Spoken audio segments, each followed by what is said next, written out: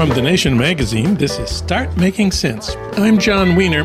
Later in the show, the biggest strike in the country this year and the biggest strike in the history of higher education is underway right now at the University of California, where 48,000 teaching assistants, research assistants, postdocs, and tutors are in the fourth week of picketing all 10 campuses. Nelson Lichtenstein has our analysis. But first, the Georgia Senate runoff. Joan Walsh will comment in a minute. In the Georgia Senate runoff, incumbent Democrat Raphael Warnock beat Herschel Walker by 100,000 votes, 1.8 million to 1.7 million. For comment and analysis, we turn, of course, to Joan Walsh. She's national affairs correspondent for The Nation and author of the book, What's the Matter with White People? We reached her today at home in Manhattan. Hi, Joan. Hi, John. Well, you ask in The Nation, can we finally talk about what a shit show these last few months have been? Yes, let's do that. First of all, why did we have to have this election twice? Why does Georgia have a runoff of the top two candidates? Because racism, John, Jim Crow, it was imposed in 1964 when Black people first started getting voting power. And so they created this bizarre rule that if you couldn't get above 50%, white or Black, Democrat or Republican, it is pretty fair, as they say, you were going to go to a runoff. But the thing was that runoffs are really tough for insurgent candidates. They take a lot of time. They confuse voters, like, why am I going to a runoff? What is a runoff? And so they figured that was a good way to really thwart Black voting power. And it was until 2021 when people figured out how to use it. And then we had this whole business about early voting on Saturday. What was that story? Well, it depends who you talk to. Basically, the story was that there was a holiday that was created that was called Robert E. Lee Day, and our listeners know who that is. And allegedly, you could not have a vote within a couple of days of of any holiday. Then people challenged it, not just because it was Robert E. Lee Day, but it never said anything about runoffs. So it should have been fine to just have a runoff election within a couple days of Robert E. Lee Day. So Reverend Warnock's people and all the people went to a judge, and, for the first time in a long time, the judge found that they were right. And so people did get to go and vote on Robert E. Lee Day. I just think we should call it Robert E. Lee Day. Yeah, I'm happy to do that. There's one missing part of this. Why is it that early voting benefits Democrats in Georgia, and that's why the Republicans would like to limit it? I think anything that gives working people of lower income, more time to get to the polls, they think benefits Democrats. But I think they're going to have to rethink that. And I think, they've campaigned against early voting, and they've campaigned against and they've shut down absentee voting. But their voters want that too. I mean, first of all, let's just be honest, their voters are our demographic. They are older people, and they would like to have more choices. So I think it's going to get more interesting over time. I'm not sure, but I do think that is going to go away. Well, there certainly was a high turnout for early voting in person. We saw all those pictures of long lines at the very beginning of early voting. The mainstream media said this shows the enthusiasm of the voters. Is that the way you see it? No. You know what? My heart saw it that way. I loved it. It's like, yes, they're out there. They're going to go vote. But no, it was because they cut back so far on absentee voting and also absentee ballot drop-offs, which were really incredible in 2020 and 2021. So, it was definitely just people really struggling for the right to vote. And shutting voting places in Black neighborhoods and moving voting places in Black neighborhoods. And moving voting places. And I'd like to make one other note here. It used to be called absentee voting. Now let's call it voting by mail.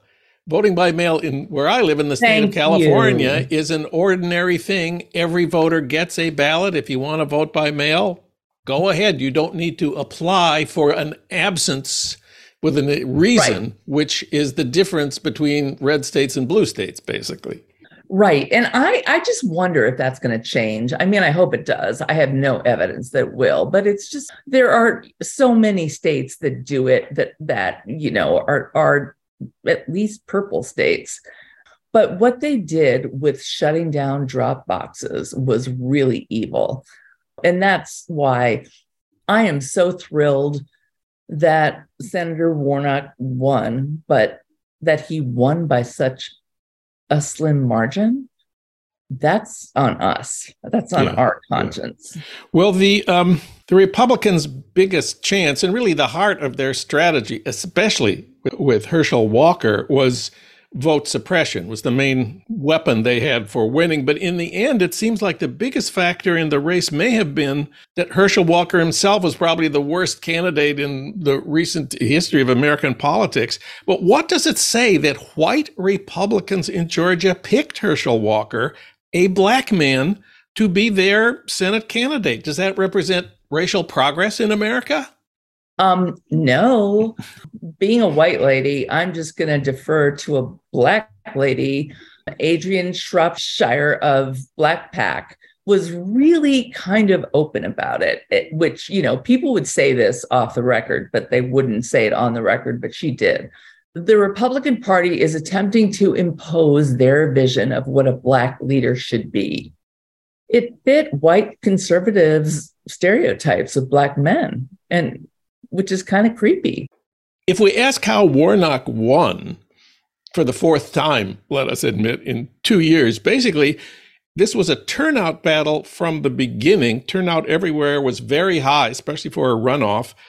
I read it ended up in the runoff about 90% of what the vote had been on Election Day in November, narrowly higher in blue counties. So let's talk about the Democratic turnout operation. This is the fruit of a decade of work by Stacey Abrams and the New Georgia Project to significantly expand the Georgia electorate. How did this work for Warnock in the runoff? I think it worked very well for him. I talked to a lot of people. There was like last minute money flooding the zone. And really great organizations were getting the money that they had been begging for, to be honest, for a couple of years, to do voter education, turnout, mobilization, for the runoff. But, it's very sad because obviously Stacey Abrams lost. And there's also, a little bit of tension about, whether the really excellent groups got the funds they needed.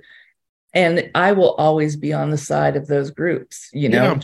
I just think that they are the ones who are living in the community, and they are, talking to people at the grocery store and walking their dogs. And that is what creates lasting political value. Yeah, I'm with you on this. I'm in favor of, this is what Stacey Abrams pioneered for the last 10 years in Georgia: face-to-face, door-to-door, front porch, in-person organizing for voter engagement over the long term.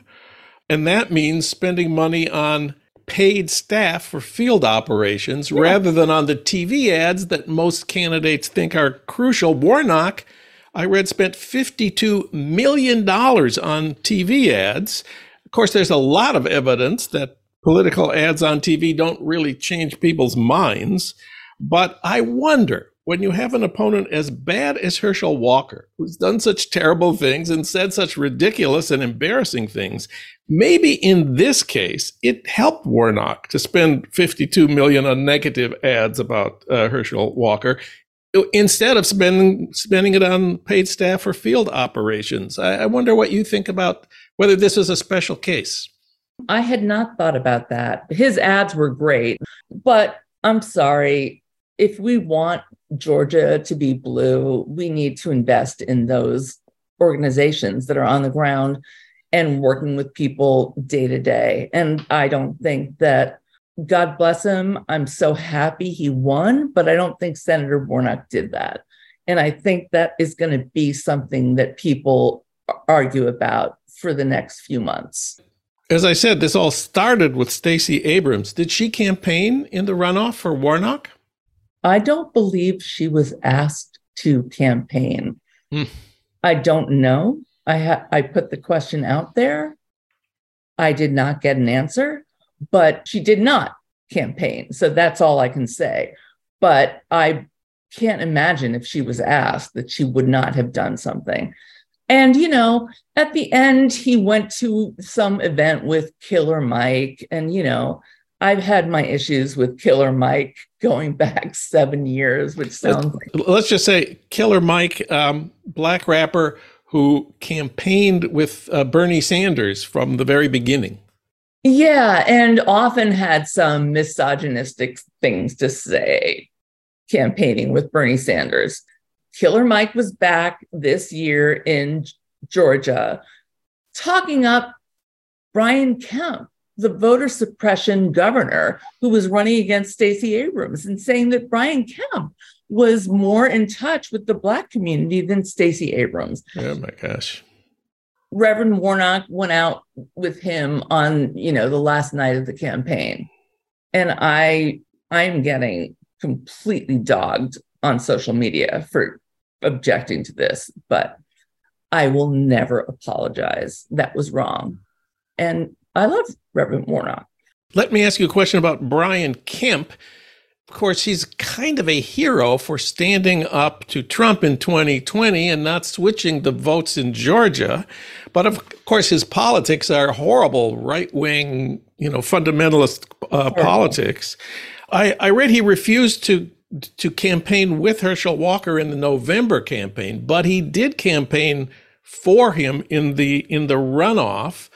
And now Herschel Walker has lost. So where does that leave Brian Kemp as a figure in national Republican politics, do you think? He's probably going to run for president. I mean, you know, all these guys are going to run for president, even if Trump does. I do have to say, you know, I remember on November 9th, we had our lovely nation conversation. And it was like, who is the biggest loser? Definitely Donald Trump. Yeah. Again, it's Donald Trump. I mean, this is ridiculous that, you know, this last race, he could not marshal the money, the people, the ideology to get Herschel Walker across the finish line. Also, he's had a lot of sudden legal issues, shockingly, in the last few days. I mean, I think he's the biggest loser. And I think that means it is a free-for-all. And I think Brian Kemp runs. I do. As you have suggested, Herschel Walker is now the fourth Trump-backed Senate candidate to lose in a potentially winnable state this year. Let's not forget Blake Masters in Arizona, Adam Laxalt in Nevada, Dr. Oz in Pennsylvania. Dr. Oz in Pennsylvania. How can we forget Dr. Oz? Let's never forget Dr. Oz. So in a way, Democrats were very lucky this time around that Trump picked the candidates. They may not be so lucky in 4 years when the map is not as favorable for Democrats. But at least Georgia now has two Democratic senators who've been elected multiple times. And that really makes Georgia a key battleground state in 2024, one of 5 or 6 states that's going to select the next president, don't you think? It really does, because I had my issues with my beloved Reverend, but both he and Senator Jon Ossoff, they have awesome field staff. They have awesome ground games. I mean, I don't think they did enough. I'm not going to say they didn't try hard enough. I don't think enough happened in November, but I think they have organizations that will potentially, not definitely, keep Georgia blue. On the other hand, I am going to be covering what happened to the major funders who funded the day-to-day, neighbor-to-neighbor, Latinx, Asian, Black, poor people, workers, the really amazing things that were on the ground in 2020 and 2021, and kind of got a little goosing for this runoff, because that is what we need. And that's what we need across the country. We cannot rely on Chuck Schumer, God bless him, and, major donors giving to.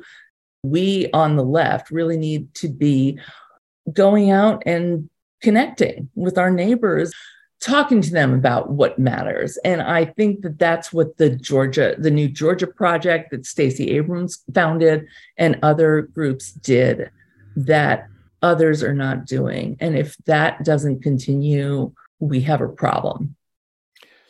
Joan Walsh, reader at thenation.com. Thank you, Joan. This was great.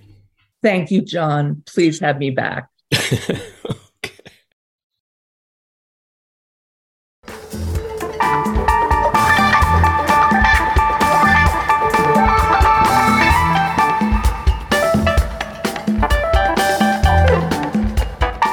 The biggest strike in the country this year, and the biggest strike in the history of higher education, is underway right now at the University of California, where 48,000 teaching assistants, research assistants, tutors, postdocs, and researchers are in the 4th week of picketing all 10 campuses, demanding big pay increases to help cover the higher cost of living, especially the cost of housing in California. For comment, we turn to Nelson Lichtenstein. He teaches history at UC Santa Barbara, where he directs the Center for the Study of Work, Labor, and Democracy. He's the author of 16 books, including the definitive history of the United Auto Workers, titled Walter Reuther, the Most Dangerous Man in Detroit.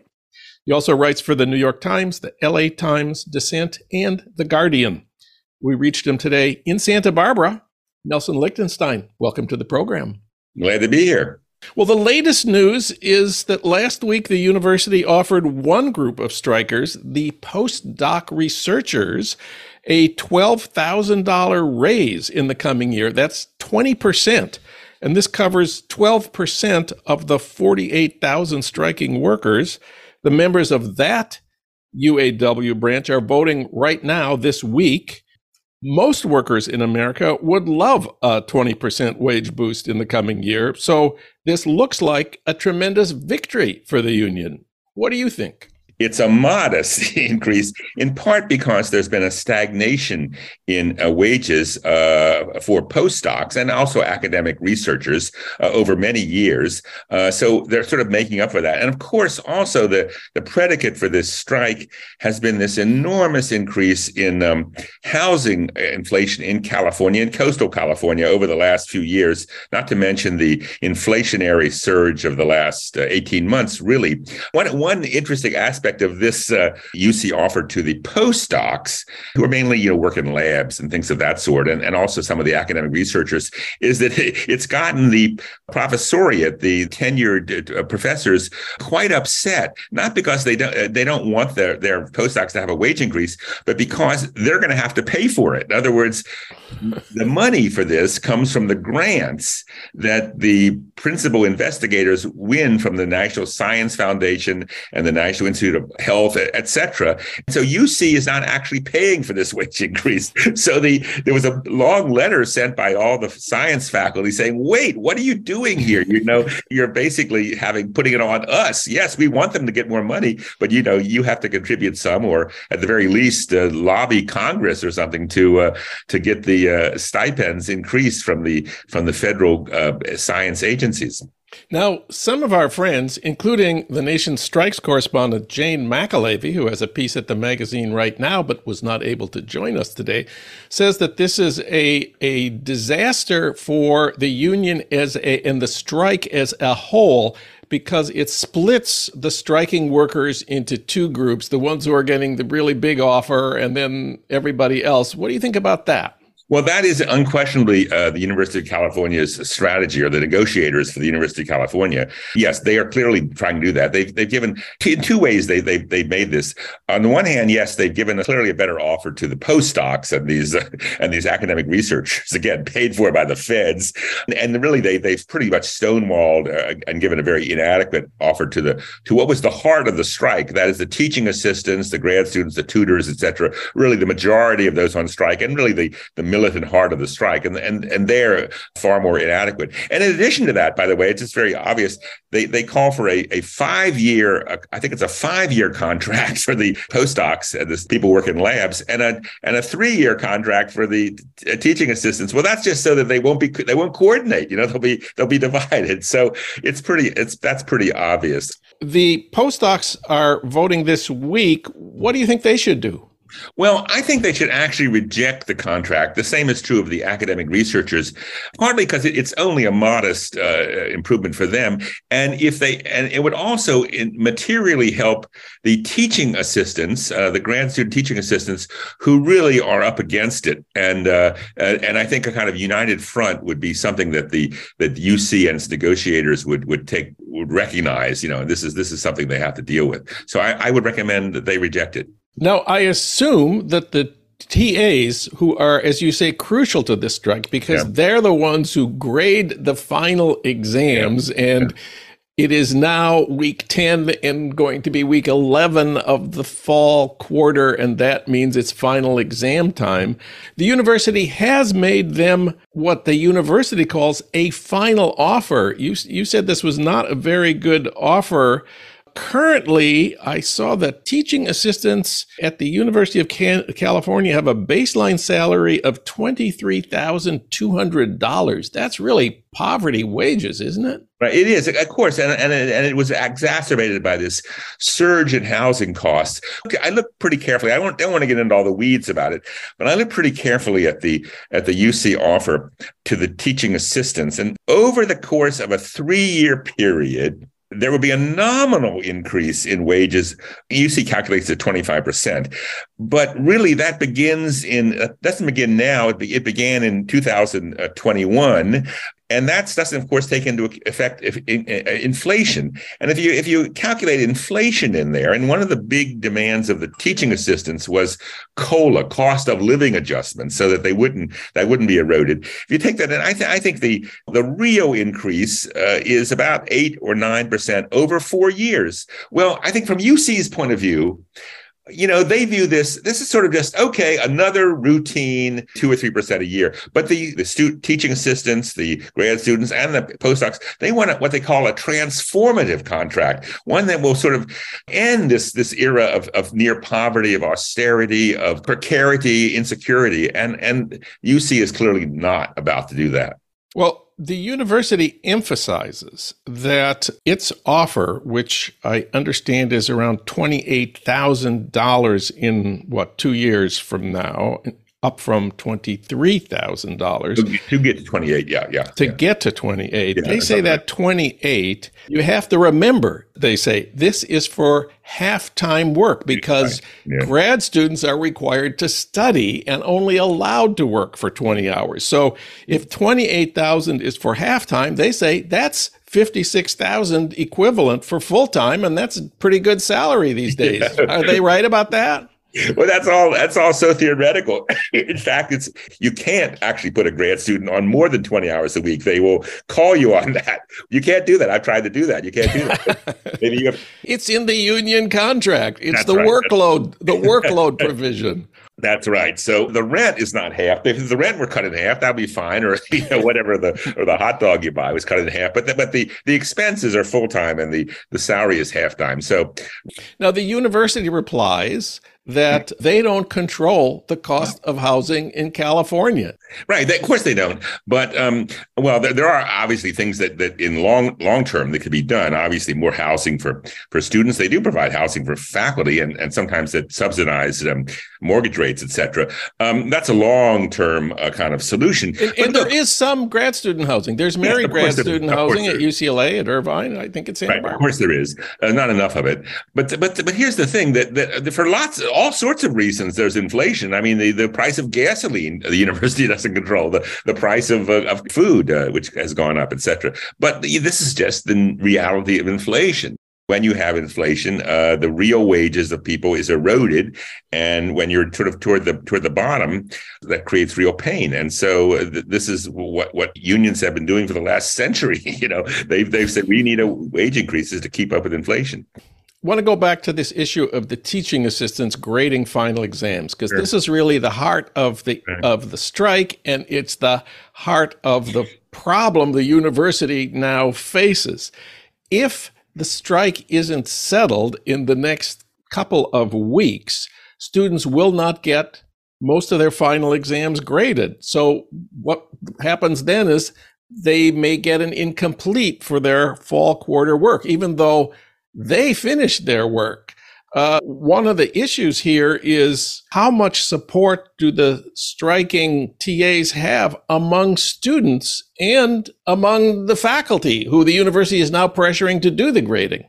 That's right. They are. I mean, there's no doubt that this is disruptive and inconvenient and worse, and creating problems for all sorts of people, faculty and undergraduates as well. That's true of any kind of sort of a service sector strike, everything from the hospital to the DMV.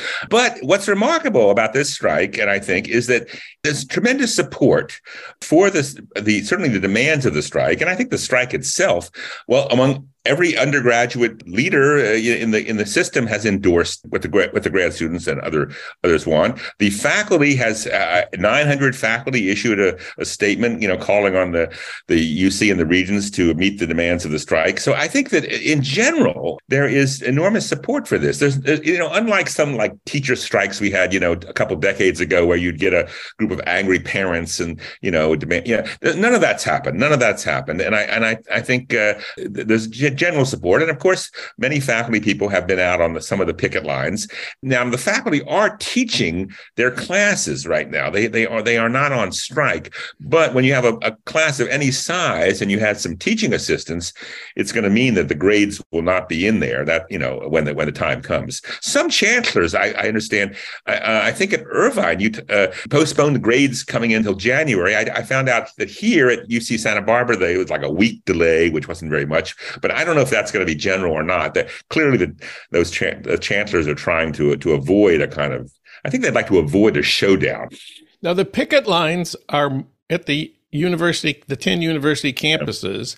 And as you say, the chancellors are struggling with what to do about this. But Jane McAlevey reminds us the chancellors are not the ones negotiating with the union. It's the university president and which has full-time union negotiators. And the real power here is the regents of the university. And Jane McAlevey argued in The Nation that it's time to put the pressure on the regents. I wonder what you think about that. Well, I agree. I think that is true. And not just the regents, but also the legislature and the governor. Yeah. And there are, as we speak, there are actually sit-ins taking place in Sacramento and in the headquarters of the UC. And I think pickets have gone up to some regents' houses and things of that sort. in Los Angeles, union members did picket the offices of one of the regents. This is a guy named Regent Jay Shures. Yeah. Beverly Hills. I looked him up. What kind of person gets appointed by the Democrats as a regent? Regent Jay Shures is a Hollywood Uber agent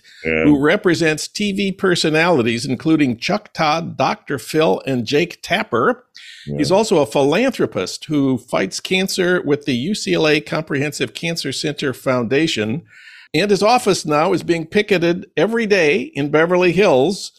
The striking UC employees say, quote, UC Regent Jay Shures runs a talent agency.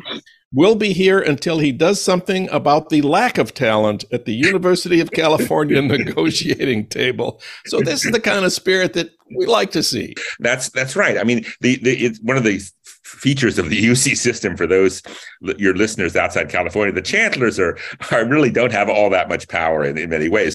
The larger issue is this, that we've had 4 decades or more of austerity, really, when it comes to the university. So, for example, in the 1960s, when Clark Kerr famously, put forth his master plan for the sort of the architecture of the entire university, the state of California, the legislature appropriated about 50% of the operating funds of the university. Today, it's somewhat more than 10%. So that's been reduced enormously. And so it's the regents and then them putting pressure on the governor and the legislature to reverse this austerity trend line, which has gone on for decade after decade. And I think this strike is actually an impulse toward that, because, if this is what's going to happen at a great university all the time, well, then we have to do something about it. And I think that will propel the legislature and the governor and the powers that be to increase funding. And of course, California is a rich state.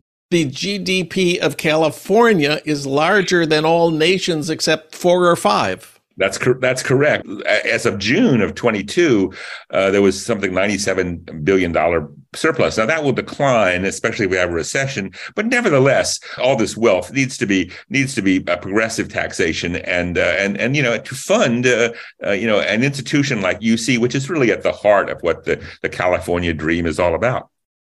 Nelson Lichtenstein is University of California labor historian and a union activist. Nelson, thanks for talking with us today. Great to talk to you. And let me add, you can read more about the UC strike at thenation.com, where Jane McAlevey has a piece titled Time to Turn Up the Pressure on the University of California Decision Makers.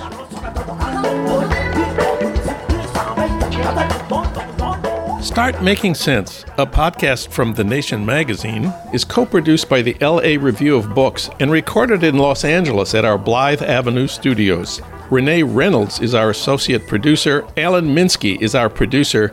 Ludwig Hurtado is our executive producer. Dee Guttenplan is editor of The Nation. Bhaskar Sunkara is president of The Nation. And Katrina vanden Heuvel is publisher and editorial director of The Nation. Our theme music is from Barcelona Afrobeat, licensed by Creative Commons. You can find out more about Start Making Sense at thenation.com and subscribe to Start Making Sense on Apple Podcasts or wherever you get your podcasts. I'm John Wiener. Thanks for listening.